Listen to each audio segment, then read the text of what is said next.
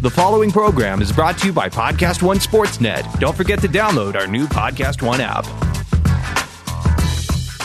The March 14th edition of the PFF Forecast. I'm not doing that, not leading over. I'm going to look nice and happy during this podcast. We're going to have some mean tweets. We've got funny tweets. I'm trying here, man. I'm going to even out the scale. We've got a first win total of the season. We're going to talk about all of the trades and a lot of the free agent signings, and then our team review with the fifth pick. The Tampa Bay Bucs are on the clock. Let's rock.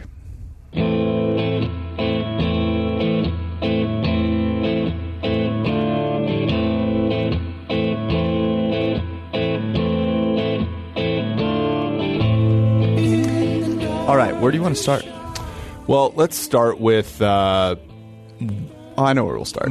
The bet that I lost. We'll start with next week, because as you'll notice, if you're watching, I told people to watch this on YouTube to expect greatness, to expect a spectacle for their eyes, a feast, physical countenance, a feast for their eyes, because you failed to press 225 overhead. It wasn't really close. I think you tapped out at 185, and it wasn't all your fault. Neil was on your side, and I think Neil, our founder, Neil Hornsby, I think he didn't coach you well enough. So I'm going to blame him partially for this. Neil has been eating, as he lost this bet, and I forced him to eat Nathan Yankee's diet, which consists of microwavable cheese pizza and Coke Zero. So he's in the process of actually slowly killing himself. Your forfeit was to wear a Zeke cutoff shirt of your favorite band. Now, something happened with the delivery of the shirt, so that is going to happen next week. Next week, you are going to look like you've never looked before, and on top of that, we're going to have, I guess this is our first guest. Yep. Well, we had Steve on once, but had Steve on once, but this is our first external guest. We're going to have a Hall of Famer on the podcast, Fred Gaudelli, who is, I guess, my boss in some way, shape, or form. He is the producer of Sunday Night Football. He produced Monday Night Football back when it was very good. He's produced many, many drafts. He is a New York Giants fan through and through. So it is going to be a blast. He is a historian of football, similar to you. He is an incredibly successful guy in terms of what he's done, so it should be a blast. I for one, hope that after a week of not eating, so that I will look halfway presentable in the Zeke crop top, that I'll still be able to, function properly on Wednesday to talk to the great Fred Gaudelli. But I'm really excited for that. The good thing is, I would say I didn't top out. I mean, I topped out at about 205. Well, so I was going to bring that up. To speak to how poor Neil's coaching was, on Monday of last week, you hit 205. And I got a little worried. I was supremely confident when I made the bet, because we work out every day together. You know my limitations. But then I saw you get 205 up. I said, maybe with enough adrenaline, he could get there. And, Neil just did you wrong. Neil's been a great sport this entire time. In fact, despite eating what I imagine is arguably food this week, he has had a lot of energy. His tweets, his weekly or his daily daily interviews, 3 question daily interviews. I would go with interrogations. Yeah, because they're in the dark at 6:45. I have never seen Neil more excited about anything as I've seen him this week during free agency. It's also free agency week, and he gets Neil. The cool thing, I berated Neil a little bit. One of the coolest things about Neil is how much he loves football. And so it's been a blast to see him suffer through eating cheese pizza and be excited about free agency. We also know the first game of next year, Canton, the Hall of Fame game, which is going to have future Hall of Famer Joe Flacco in it. I'm sure Fred is already prepping for it, so we'll be able to talk to him about that as well. Let's go to mean tweets. Let's start with this.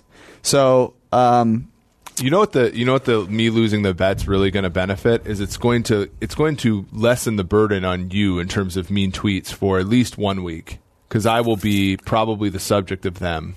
Yeah.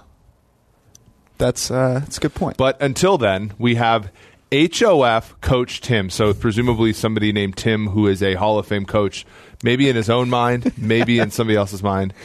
But he starts off, and I believe this is for our Jets or 49ers video up on YouTube. Great stuff. Dumbass Shahuri going off, ...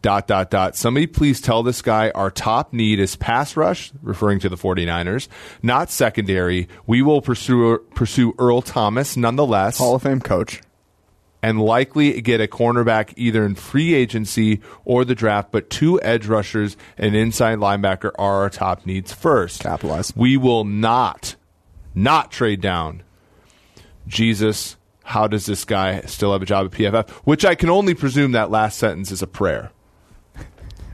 Look, anytime you can ask Jesus a question when you lead off with dumbass, got to do it, man. I love these. These are great. Next one is from Matt N.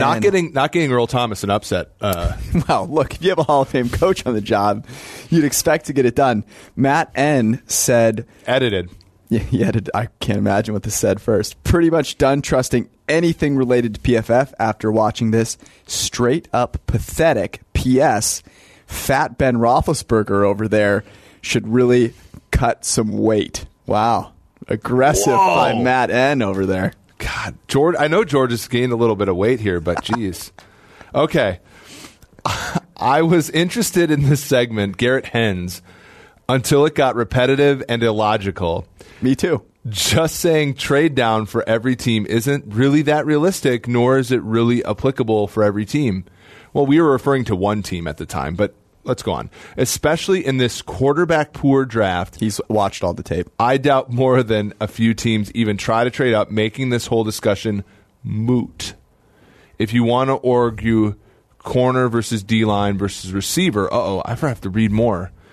Anyway, he goes on to discuss how he knows that D-line is more important than coverage players. He felt it. He didn't say anything mean about fat Seth Rogen over there, though. Those are my favorite. I have to throw those in because I'm the one that gets all the hate. So people think that I look mean and am mean, and they let me know about it, which I think is funny because I actually make a conscious effort to try and be positive about things because I know that I tend to come off in my natural resting state as looking pissed off. In fact, every time I'm about to go somewhere with my girlfriend, she reminds me to smile and like pretend to be happy on purpose because George is the first person in the history of the world where a woman tells him to smile more. Thanks.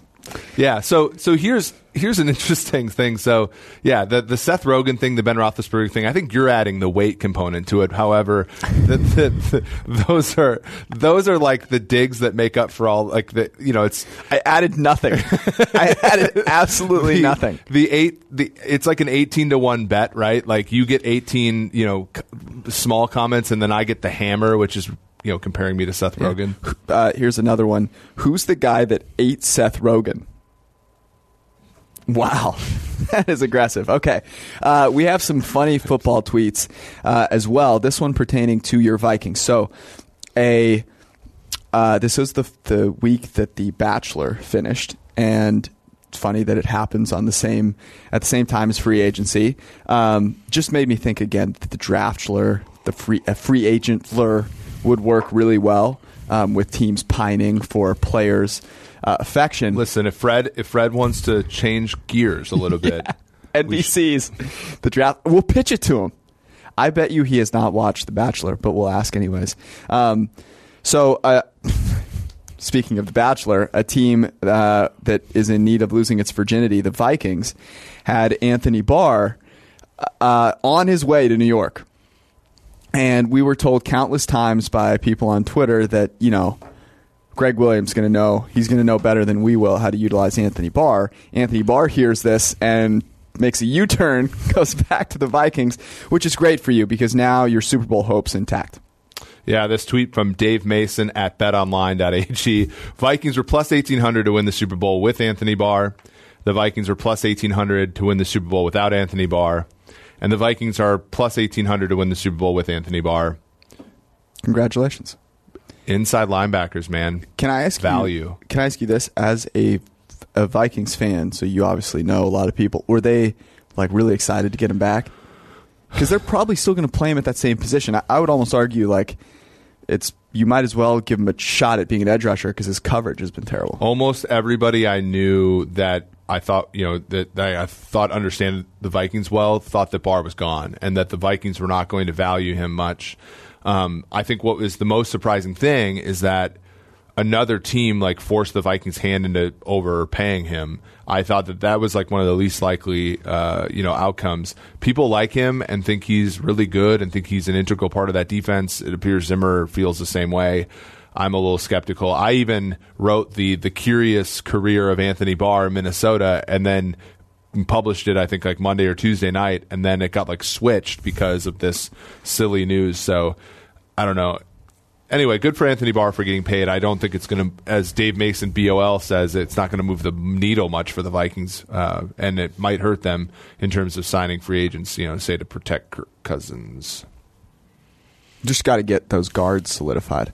All right, let's talk trades here. So the first trade that happened, Antonio Brown for a third, number 66, and a fifth, number 142. They also end up paying him more, so goes up from about like $39 million to $50 million over the next 2-3 years. And to me, we talked about this before, Antonio Brown versus Odell, which one would you rather trade for? And we thought that Odell would require 2 first-round picks. So we were kind of, well, if you have to give up a second for Antonio Brown, like that's the way to go. So in your mind, was this a huge win for the Raiders? Yeah. I mean, the money doesn't have as much utility to the Raiders as it does to a team like the Chiefs or the Vikings or a team that's strapped against the cap. So, you can only do so much in free agency like they have, but like, having more money, as we've seen with the Jets, just makes you make more mistakes, right? So I have no problem with sort of buying into Brown for these next few years, especially given how it sort of screws over the screws over the Steelers too, and then the draft pick compensation is almost nothing. So you're going to get, I think, a couple pretty good years out of Brown, regardless of who that QB is, and then if you take a chance and go up and get Kyler Murray, you're going to have a number one receiver to go with him. I think adding Tyrell Williams in addition to this really helps their offense. Right. Trent Brown it wasn't a great signing, but he's going to probably play an okay left tackle for them. We'll talk about Trent Brown. So I think this is a good trade for the Raiders. There's no way that you are approaching the level of production with a receiver that you were picking at number 66. No chance. This also helps them avoid over picking DK Metcalf, for example, right? So you have this opportunity now to provide whoever is throwing passes for the 49ers two guys now that they can actually throw the ball to who will get open. So that's huge. To me, the next step is then to try and trade up for Kyler Murray. I think we have enough of a sample size of Derek Carr to know that he is going to top out at, a 12 to 15 guy in his best season. However, Big Ben wasn't good last year. Right. That's the funny thing is that people make it seem as if he's taken a step down, Antonio Brown, that is. I don't think there's any evidence to that whatsoever. So we're in agreement. I think the Antonio Brown trade was easily one of the 3 or 4 best moves that has happened so far in free agency. That brings us to the Odell Beckham trade. So Odell Beckham, who, I don't know if you know this, terrible person. Horrible person, destroyed the culture of the Giants single-handedly. The reason they have not been a Super Bowl contender. Yeah, I mean, how many Super Bowls have they won since he was on the team? Forced them to throw the ball in situations where they could have run.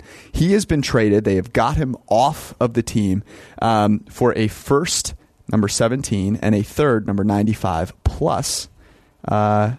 Jabril Peppers.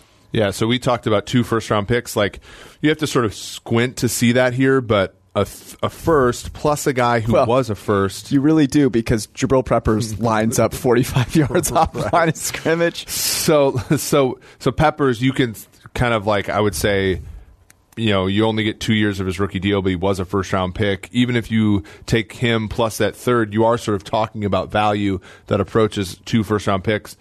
So the Giants at least got some return here. But good golly, they make almost no sense in terms of like anything they do. Like from a thematic perspective, you're rebuilding with a 38-year-old quarterback making $22 million a year. You obviously want to like build an offensive line around him. That's why they got the Zeitler in the trade.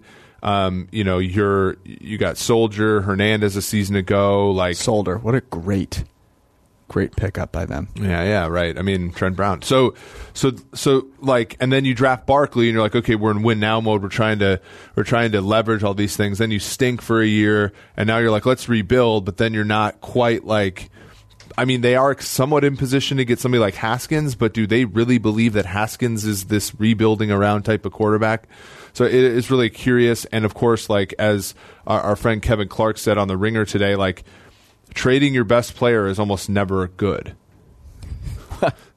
No, it's not. By the way, very good article by Kevin Clark on The Ringer. Go check it out.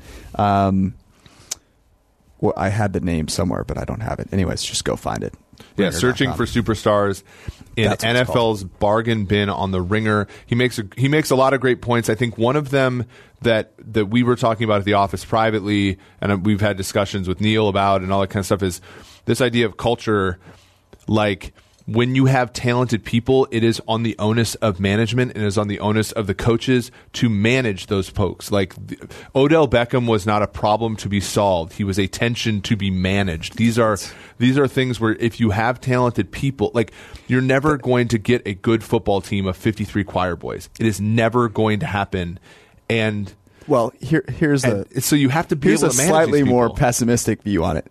Everyone kind of sucks, and in a bad situation, people are those things are going to metastasize, and that is why management is tough, because what you are doing is working with a variety of different types of people who have different leanings and things like that, and that's why it's so hard to do those things, and that's why they pay general managers and coaches so much money. The situation dictates how these things happen. That's why the Patriots can bring in players like a Randy Moss, who, people are losing their mind over his culture destruction in other places, and then he comes over there. So to me, the way that Odell Beckham was portrayed, because I actually don't think his actions were nearly as bad as they were portrayed. I mean, if you're a wide receiver and you're not pissed off that Eli Manning is your quarterback, there's something wrong with you. Like, fair. Like this is very acting fair. rationally. This is very fair. But this is a reflection of, to me, what Dave Gettleman has sort of failed to do since he came over there. But this is a huge win for the Browns, right? They legitimize themselves as a juggernaut offense in a time where you have to have a great offense to win in the NFL, particularly, a great offense means you're great at passing the ball. They've also made some plays on the coverage side of the ball. So establish the pass, stop the pass has been their MO, which is great. My question to you is this. You're a Chiefs fan, a Mahomes and Tyreek Hill fan. Over the next 3 to 5 years, is there a duo you would rather have than Odell and Baker? Yeah, I mean, I'd still take Mahomes and Hill. Hill's younger, less injury history. Mahomes, I think, is a better prospect than Mayfield, but I think it's close. I do think it's very close. I think it's a really interesting conversation. Obviously, they haven't played together yet. To me, Odell is a more versatile receiver than Tyreek Hill is, and Mahomes, after 1 year, has been a more exciting prospect than Mayfield. The receiver that I always compared Hill to, because a lot of people wanted to compare him to like Percy Harvin and gadget guys like Tavon Austin and all that BS. I thought it was Steve Smith. Oh, interesting. I thought Tyreek Hill was a faster version of Steve Smith. He's a number one receiver who's just smaller and does a lot of those big things. Okay. But I think I was going to say Deshaun Jackson. But Beckham is, as you said, I think Beckham is a better overall player as a receiver, just because of like he's going to win the jump balls. He's going to do. I think Hill just wins one way, a couple different ways, which is being faster and quicker than everybody. But I think Beckham is faster and quicker than everybody. Has great hands, great leaping ability. I just think the difference between Mayfield and Mahomes is a little bit bigger than I think we'll find out a lot this year, because to me, what Mahomes had in his year off. People think of Mahomes as a rookie. I don't. So I really want to see them after this year. Mayfield dealt with Hugh Jackson. So if you look at our, if you look at some places, so the over/under for the Browns win total has been posted. First one, 9.5. It started the week at even money for over 9.5, minus 140 on under 9.5. It currently stands at plus 150 at over 9.5, minus 200. Are we starting on the under? Are we starting to get to where the over has some value? 9.5. 9.5 is a lot. To me, the big question mark here is Freddie Kitchens. I think there was a little bit of variance to each side on the week 1 through 8 and the week 9 through 17 side of things that I'm not quite ready to buy in on. Right, ton of drops, all of a sudden no drops. Now the receivers are getting better, obviously, so that should help. But winning 10 games is tough, man. The Ravens are going to be competitive once again. The Steelers have started to reload. They have a skinny version of me at quarterback, apparently. So, not my words, not your words. The thing about the Browns that's going to be tough is that they face the AFC East, which is, I think, the Patriots game is a loss. Generally, you have to assume they face the NFC West, which the Rams are a Super Bowl team. Seahawks are a good team that we think might regress, but are a good team. The Niners are going to the Super Bowl this year. The Niners are going to be Super Bowl okay. teams, really. And Kyler Murray is going to want some revenge for having to sit behind Mayfield when they face the Cardinals. So, to me, it's going to be tough from a schedule perspective. But I can certainly see, if this gets up to like plus 200. I kind of want to take it. What if it goes? What if it just goes down to 9 when they? Because they'll re-release these obviously once they release them all. If it's even at 9, I probably would take. Because you get the opportunity for a push at 9 and 7. A lot. Yeah, I think it's. I think 9's a far better number here than 9.5. I think that's what the juice is showing. 9 is really tough for me. I have a hard time. Man. Rooting against Mayfield too. I mean, that's what I was about to say. I really like Mayfield. I really like a lot of players on that team. They're fans. I feel that we have some here. It'd be nice to see them succeed. Okay. Can we talk about D4 D9er for a little bit? Please stop. Man. D4. That joke was not received well in Skype last night. No, was not. D Ford, a pass rusher who was great last year, has been anything but consistent over the course of his career. Traded for a 2020 second, and of course he was tagged, so the real thing here is this sort of a signing. 5 years, $90 million. As someone that once cheered for D Ford, what do you think? Well, he certainly has more utility for the Niners than he does for the Chiefs. That being said, I think this is a bit much. I think, for Kansas City, the uncertainty associated with a guy who had 4 mediocre at best seasons, who's pretty one-dimensional, and who is going to cost a lot of a cap that they don't have a ton of, this was a good trade for them. And I think getting a second next year is a pretty solid move. They got a second this year for Marcus Peters last year. And then not having to pay this amount of money gives them a lot of freedom. They have Ronald Darby in the city today. Once you get to Kansas City, Missouri, once you get to Kansas City, you don't leave. So mainly because you just don't want to go back to the airport. They did a really good job of generating pressure on the quarterback last year, and it didn't matter. Being negative was great airport. Love Kansas City. So bad. Barbecue's amazing.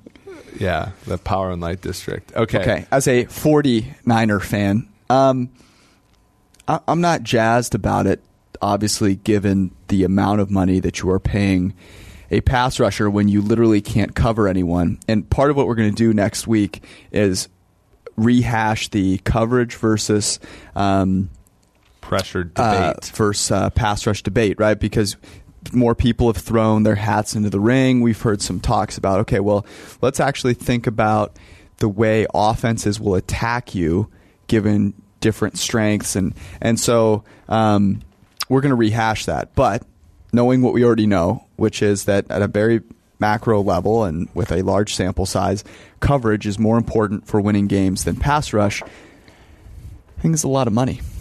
Yeah. The pick is not great, but whatever. The Niners are clearly trying to at least get themselves to 500 or better this year. So. Can I say this, though? Here's my positivity reining in. Got to sit up. The positivity, George, is saying this. D Ford being brought in makes them trying to trade down more likely. They don't need a pass rusher as much. People won't start losing their minds in the streets of San Francisco or San Jose, where they actually play, if they don't end up getting Bosa. As HOF coach Tim said, they need an inside linebacker and 2 edge rushers, though. So you've only gotten 1. Well, we also got a linebacker in Quan Alexander. God. I don't know if we can talk about this. I might get fired. Seitler for Vernon was another trade. Who cares? The trade that I actually like is Deshaun Jackson, who I mentioned earlier. Do you not like the Deshaun Jackson Tyreek Hill comparison? I like prime Deshaun Jackson. Yeah, I think Hill's more versatile. Yeah, it's weird though. I think Jackson's a different sounds stupid, but a different body type. Well, Hill's small and compact, and sure, but they're both so fast, skinny and tall. Yeah. Deshaun Jackson in his prime was just getting behind your defense. Yeah, well, that's what Hill does, and they both return kicks pretty well, and so that's a good. And Jackson was a number 1 receiver, getting 1,000-yard seasons like Hill. He was really good. Hill is now, but Deshaun Jackson now goes to the Eagles, and this brings us back to our culture point. The Eagles have built a strong culture. They have built a winning team. It allows them to steal players like Deshaun Jackson from teams with terrible culture or unproven culture, like the Bucs currently have with Bruce Arians coming in. And that's what the Steelers do. The Eagles are doing it here, just pilfering players that are going to be far more valuable on their team than they are to other people's teams. I thought this was a great move. Yeah, I think, and positivity. As we talked about, I think on the YouTube channel, that he's not going to be asked to do all that much, and guys like Nelson Aguilar are going to be asked to do less, which is good because he's good as a bit player, not a full-time player on the outside for them. Okay, we've moved on past the trades. So here's what we're going to do for a little free agency rundown. Play a little good cop, bad cop. You get to be the bad cop. I have to say only positive things about each of these signings. We're going to keep this nice and quick. Are you ready to rock? I'm ready to rock. Okay, let's do this. Adrian Amos to the Packers, $437, $11 guaranteed. I thought this was fantastic. Mike Renner also thought this was fantastic. I don't know if he wrote an article about it. I think he did. You could probably check it out at ProFootballFocus.com. Mike barely had his pants on during a few of these Packers pickups on. That's true. Here's the thing: it's a guy that is versatile, can play coverage, fits in with what the Packers like to do, which is play a ton of DBs, and a relatively cheap contract. The Packers' issues have been their inability to cover. They are bolstering that through the draft and free agency. I thought this was a very good signing. I've never heard of Adrian Amos before, so that's why I think it's a bad signing. That would be my bad cop reaction to this. But, of course, I like the signing as well. C.J. Mosley. The attacks are hurtful. The attacks. It's okay. I'll read another mean tweet here in a second. Next up, C.J. Mosley. 5 years, $85 million, 51 guaranteed to the New York Jets. Let's just lump him in there with Le'Veon Bell so I can kill 2 birds with 1 stone.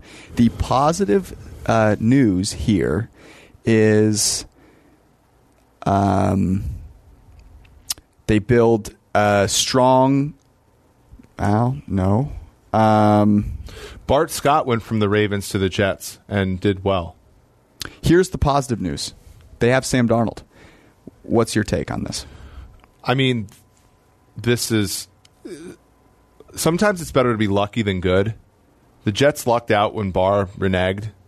They were not as lucky here with Mosley. Well said. I mean, the funny thing about this is that, this contract is astronomical. Think about what the Raiders are going to have to pay. Dang it. I'm supposed to be positive. Not going to say it. Okay, let's keep going. Trent Brown, 4 years, $66 million, $37 guaranteed to the Oakland Raiders. Here is the positive spin on this contract. There is a chance that Dante Scarnecchia is so good that he has actually changed Trent Brown, and that when Trent Brown goes to Las Vegas, where they have all of the amazing buffets that the world has to offer, he will actually resist. I'm having a stroke.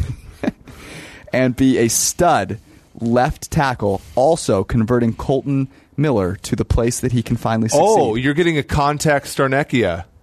Wow. Okay. There it is. So here's the thing.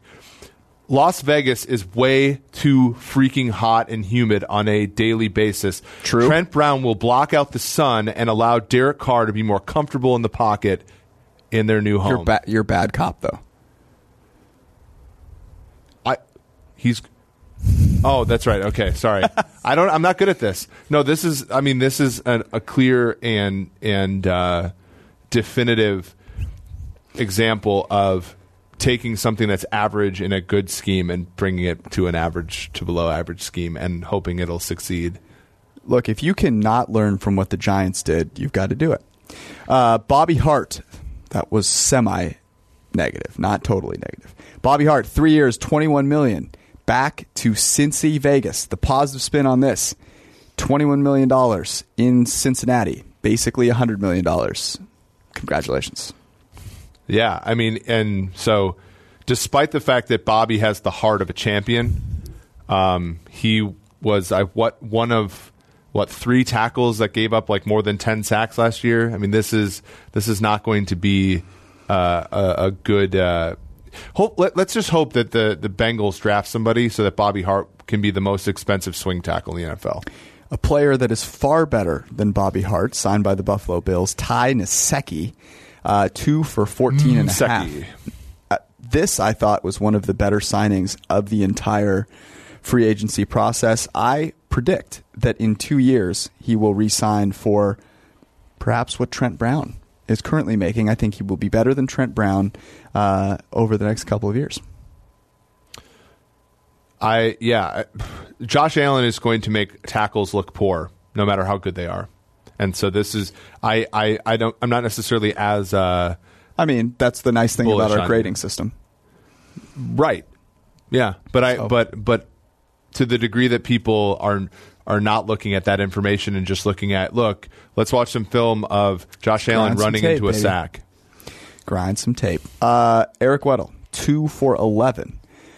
Another example of a great team with great culture pilfering, stealing a player that is going to play to maximize what he has left in the tank on this team and this culture. I thought this was, again, one of the better signings so far.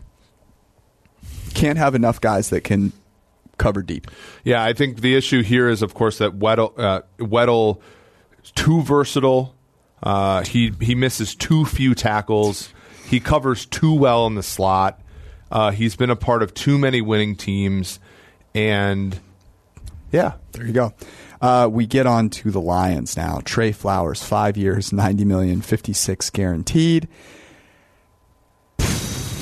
The good news. Well, he'll be productive rushing the passer, and that's what you hope for. Yeah, it's going to cost them, though. And the issue is, of course, like when we first saw this, it was about $16 million per, which I thought was a pretty reasonable deal. At $18 million per with 56 guaranteed, that's a lot. You're kind of. I think he's less of a Trent Brown than Trent Brown, but at the same time, you're buying into this idea that somehow Patricia can do what Belichick did. And we saw that last year. That's a long-term winner. The positive spin on this is that Trey Flowers is a pass rusher. Pass rushing is stable. We would expect him to continue to be solid. The issue is whenever you have a player that was great for the Patriots and they decide not to pay him, that probably means something. Jordan Hicks, 4 for 34. The great thing about Jordan Hicks is that he is a couple years removed from being very valuable, over a win above replacement, because of his coverage ability. You're buying a player at the bottom of his value, but you know the possibility he came back and showed some signs. I thought this was a great pickup. I just don't think he's tough enough to play linebacker in the NFL. I really like if I can get a linebacker like Mosley for $17 million a year, I'd take him over a guy for less than $9 million. That's what's if hilarious. The guy's offering toughness to my team. How quickly can you answer this question? Would you rather have C.J. Mosley or Jordan Hicks at the same price? They don't have anything to measure how quick. Yeah, it's Jordan Hicks, and it's not even close. Like what the Cards are doing. Let's go to Sheldon Richardson, 3 for 37 to the Cleveland Browns. The positive spin on this is the Browns are winning the Super Bowl this year, so he gets a Super Bowl ring. He doesn't have a lot of... I know he's 14th in pressure among interior players, but he just doesn't have the sacks, dude. Just doesn't have the sacks. Forgot about that. Yeah. Forgot about the importance of sacks. LaMarcus Joyner to the Raiders, 4 for 42. So I think this is too much for LaMarcus Joyner. I don't think it's way too much for LaMarcus Joyner. Are you playing bad cop or good cop right now? Hold on. Okay. Hold on. But the reason you are the Raiders, you are rebuilding, you're going to have to pay a little bit of a premium to get good players onto your team. And so they're doing that here. Unlike the Trent Brown situation, I think Joyner will greatly help a team that can't cover anybody and will help rebuild the culture in Oakland. My negative would be that Joyner's is too much. So he hasn't played safety for that long. You're kind of buying into 2-year sample of that. And that's a lot of money for a safety market that is should be pretty depressed, given Weddle got what he got. Earl Thomas, 4 for 55. He is a package deal in this good cop, bad cop with Mark Ingram at 3 for 15. So my positive spin on this is that Earl Thomas is, when he is playing, the best safety in the NFL, and you're going to need to be able to keep that defense intact. And once the defense has your team in the game, you're going to need a guy like Mark Ingram making $5 million a year to back up Gus Edwards. Couple more here. So this one is probably the best one. Nick Foles, $22 million. The positive is that you have paid him enough to earn the respect of the locker room the second that he sets foot in there, because everyone knows that the quickest way to earn respect is just to be making more money than everyone else. It's a proven fact. Why did he need the nickname if he needed the money? Right. It's hilarious. Like, it actually flies in the face of everything that we have heard. Acquiring the nickname have been enough for the respect? Well, here's the interesting thing. We have seen already, the proof is there, that when you make him an underdog is when he succeeds. Interesting. But you have now made him a favorite by paying him $22 million a year. So would it have been that hard to call the Vikings and say, what price did you pay for the respect that Kirk got in the locker room? What would you have to pay Kirk Cousins to continue giving pep talks pregame, the huddle pep talk? I bet Nick Foles is at least better at that. All right, that was good cop, bad cop. A couple of other things here to talk about. There's some more teams that have done some things. Your Chiefs, Honey Badger, Carlos Hyde. You must be very excited about Carlos Hyde. Yeah, I mean, anytime you can sign a backup running back for more than what you could pay a rookie, you do it. You have to do it. The best player left in free agency, I think we both agree, is Ronald Darby. Would signing Ronald Darby make up for Carlos Hyde in your mind? Yeah. None of these teams are perfect. Bill Belichick drafted Sony Michel in the first round. This is true. The Cardinals also got Terrell Suggs. I thought that was a good move. They also signed Robert Alford. Let's move on to the AAF. The AAF, our pick last week was Salt Lake plus 5.5. I tried to watch the game. I struggled through it. I made it through the second straight defensive touchdown surrendered by Salt Lake before I had to turn it off, before I threw things into the glass windows in my apartment. You know it's a good pick when the other team scores 2 defensive touchdowns and a third one set up by another turnover, and you still get the cover. Yeah. So that was a great pick. You guys want to make sure you check out the AAF picks of the week. Eric will be live tweeting most of the games. Actually, our buddy Arif. If you don't have internet access to watch the game, like you can't stream it, you can just go on Twitter and Arif will let you see every single play that is worth watching. So you can go check it out. So this week, Eric, lead me. Oh yeah. So Orlando's the best team in the AAF. So I think that there's some places where you can get them for plus 125 to win the entire thing. Wow. I actually think that's some value. What do you get if you win the AAF? Respect in the locker room. Is it like the free taco night at Taco Bell? If you hold a team under 100, respect in the locker room. You get respect with a K and then some free tacos. So this week I think probably the best value is Birmingham plus 6 at our San Diego Fleet on Sunday night. Does that mean I get a chance to bet on MVP of the AAF, Trent Richardson? Yeah, so Birmingham got a spark last week with the quarterback change. San Diego won in the game we talked about with Salt Lake, but they needed 3 essentially gimme touchdowns to do it. Yeah. Mike Bercovici is still Mike Bercovici. They are laying 6 at home. Nice guy. Yeah, I think Birmingham, though. Positive. I think Birmingham comes in with their defense and covers that 6 points. Beautiful. That was your AAF. Now we're going to go on to our team review/preview for the number 5 pick, the Tampa Bay Bucs. Great news. They signed Donovan Smith.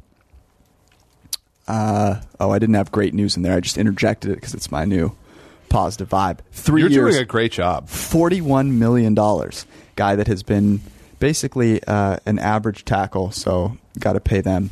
They were 5-11 last year. Almost somehow, right? They had one of the highest graded on a per snap basis quarterbacks in Ryan Fitzpatrick, and yet win 5 games. They start off by beating the Saints in what was a huge underdogs. Like you would have figured they were sailing over this number. Yeah, they started the season off 2-0. They beat Philly in week 2 at home. They over-under was 6.5. We had about 6.68, so kind of right on that number. Somehow don't go over that despite starting the year 2-0. They had that Monday night game in week 3 against Pittsburgh where they almost won. We backed them against Chicago plus 3, lost. We had the under in week 1, Tampa Bay, New Orleans. I think that game went over by halftime. And then at week 17, our Falcons -1 at Tampa came back from 17 points down to win and cover. So we finally got a win. Last year we were 1-6 picking Tampa Bay games. It's not good. This year 1-2. So it's really been a team that we've had a difficult time figuring out. Their most valuable players, as you said, Vita Vea. Fitzmagic. No, it wasn't Vita Vea. Mike Evans, O.J. Howard, Deshaun Jackson. There's a theme here, by the way. Would have thought for sure first-round pick Vita Vea was Chris there. Godwin. So all these members of their passing game. And then Levante David, the linebacker the 49ers just signed. And then their least valuable players, Caleb Benovich, Cameron Brate, Isaiah Johnson, Adarius Taylor, and William Golson. By the way, I managed to get through free agency without talking about what you just mentioned, and you didn't call me on it, so that's a win for me. So here's the interesting thing. So the Buccaneers offense, the Buccaneers are really this classic example of like how much the rushing game doesn't move the needle. So Tampa was 11th in total offense in terms of EPA per play, 7th in passing, 32nd in running. So you're the worst running team in the league. You're still somehow 11th in expected points added. Yeah. On defense, they were 29th in EPA allowed, 31st in pass defense, 14th in rush defense. So they're still negative. They're giving up negative expected points per run play. 5-11, but they're giving up a ton of pass. And so as we see here, coverage matters, and Tampa Bay really struggled there. The funny thing about being 7th in passing is that both guys that played quarterback for them just turned the ball over left and right. Yeah. So that tells you how much they were generating on a per-throw basis to overcome those turnovers. There were many of them. Of course, this season, the real return isn't necessarily Vita Vea.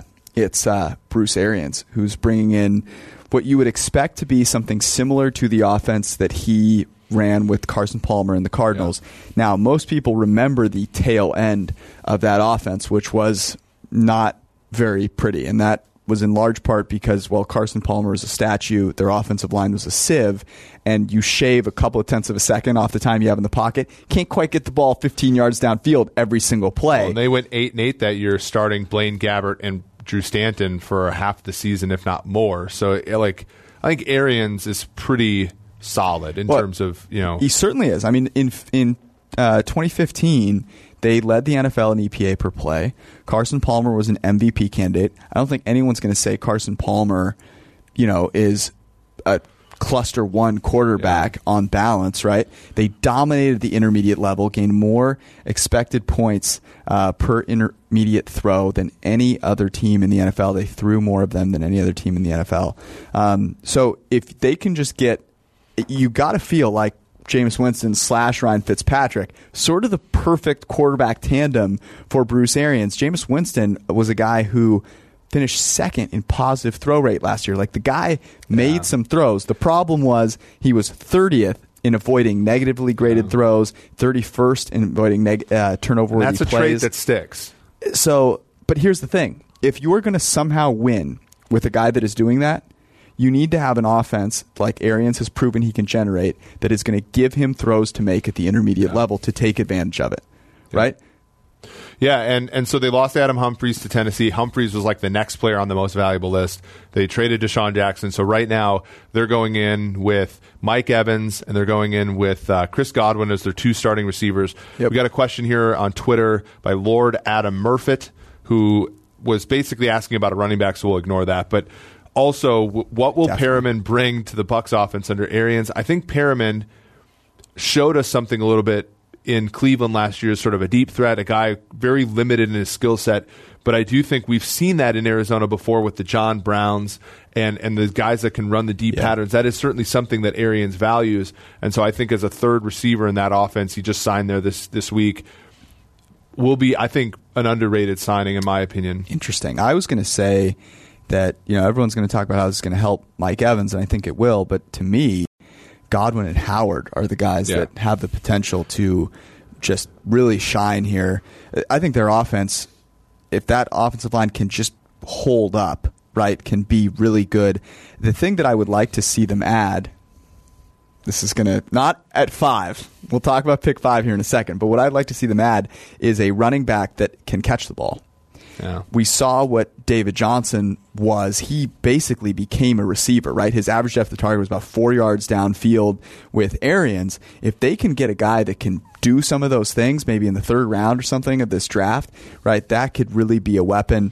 Like James Williams from Washington State's a classic example of a guy who is like James White, where you put him in there and he's an extra receiver. He can flex out. He does a lot of those great things. I agree with you, because none of their backs are any good, and they haven't shown that. Here's a question from Moo12152, who is a pretty good follow on Twitter. Do they trade Jason Pierre-Paul for a solid corner if possible? I think he likes the cut of our jib. He understands what our answer to this question would be. That's possible? I mean, I think that there are still teams that value edge players over coverage players. If you called me and you said, hey, I'm giving you JPP George, and a 3. We're both GMs. I'd like Waynes. to trade you Jason Pierre-Paul. And my response is, oh, for what? And you start saying corner, I'm hanging up. But if you're Minnesota, right, Everson Griffin's falling off a little bit. They really don't have anybody behind him. Yeah. And you're trying to trade Trey Waynes. I think that would be ideal. To me, I think this goes hand in hand with what you're trying to do and accomplish with that 5th pick, right? So if you're not going to take a quarterback, which, look, I don't think should be out of the question here, certainly, you have to be looking at a guy in coverage, right? I mean, they were brutal there. Brent Grimes is a free agent. And as this gentleman with the Jerry curl on Twitter asks, what do the Bucs do with Vernon Hargreaves? PFF_Stev? Stefan? He says, what do you do with Vernon Hargreaves? And that's a great question. Hargreaves, a former first-round pick, started in the slot, moved out of there, moved back, has really struggled. I mean, I think you got to be ready to move on, cut bait there. But if he can, I mean, we've seen before corners who focus on the slot have been able to later on in their careers generate some value. Patrick Robinson's, for example, where they're not exactly lost cause, and there's a ton of value in that position. So I think you try him there, and then but they do have to draft, I think, at the position heavily, especially given the types of players that will be available to them at 5, and hopefully when they move back. If you could somehow entice the Giants to trade up with you, and you can get an extra pick somewhere, that I think that would be ideal. But I think you probably try and move back and acquire one of those 3 corners, right? DeAndre Baker, Greedy Williams, Byron Murphy, one of those guys, in the middle of the round, and hope that there's a player someone wants to move up for. And there's enough plausible deniability for the Bucs at 5. New coach, quarterbacks that have struggled. You can, I think, convince the Giants, look, we're in the market for a QB. If you want to secure a QB, you better trade with us, and you could pick up an extra pick, move down a little bit, get an opportunity to get more value, because I think that's really where there's good corners that will be had in this draft. And I think Tampa Bay should come out with at least one of them, given all the deficiencies they've had defensively for 3-4 years now. I mean, I talked about how the Niners' numbers in coverage, covering wide receivers, was like abysmal. The Bucs are at the bottom of every single coverage metric that you look at. Yeah. They've made the Raiders look like a passable coverage unit at times. So they really need to focus on coverage. And with an offense that could be as good as, I think, Arians and Winston, if he kind of gets it together with those receivers, if you said that their win total was 6.5, over sounds enticing to me. Yeah. If you're looking at the scope of the NFC, I think the NFC, as we've seen it last year, was far more mediocre than we gave it credit for. Yep. There's a big question, I think. What's a regression candidate next year? New Orleans, right? New Orleans. The NFC North is, I think you're going to see the Bears regress a little bit. I think Minnesota's a question mark. I think even if their own division, Atlanta, it's like, I'm not exactly sure what to expect out of Atlanta. And then Carolina, we don't even know if Newton's going to play, and so if you're just talking about just leaning into a record, we've seen Arians get to 8-8 with far worse. Worse. And so I do agree with you. I would be interested to see what the number is after laying a 6.5 last year, getting only to 5. I mean, if this thing opens at even if in the 5s, man, I think it's a lock. Okay, so I was going to say, to me, this is opening at 7. Okay. I think they deal with it, they tinker with it, use it, with the juice as appropriate. But I think it actually opens higher. I think the love for Arians is great there. But if it's 5.5, then I'm here to take the over, baby. Yeah. All right, that's it. Next week we've got you dressed in splendor, in glory. Make sure you check that out. Don't bring any children. We don't want to scare them. I have to go to the tanning with the guns. And Fred Godelli will be joining us, Hall of Fame producer of Sunday Night Football. Already tan. He is already tan. Yeah, that's true. I am not. I get called out for it a lot. It's sad.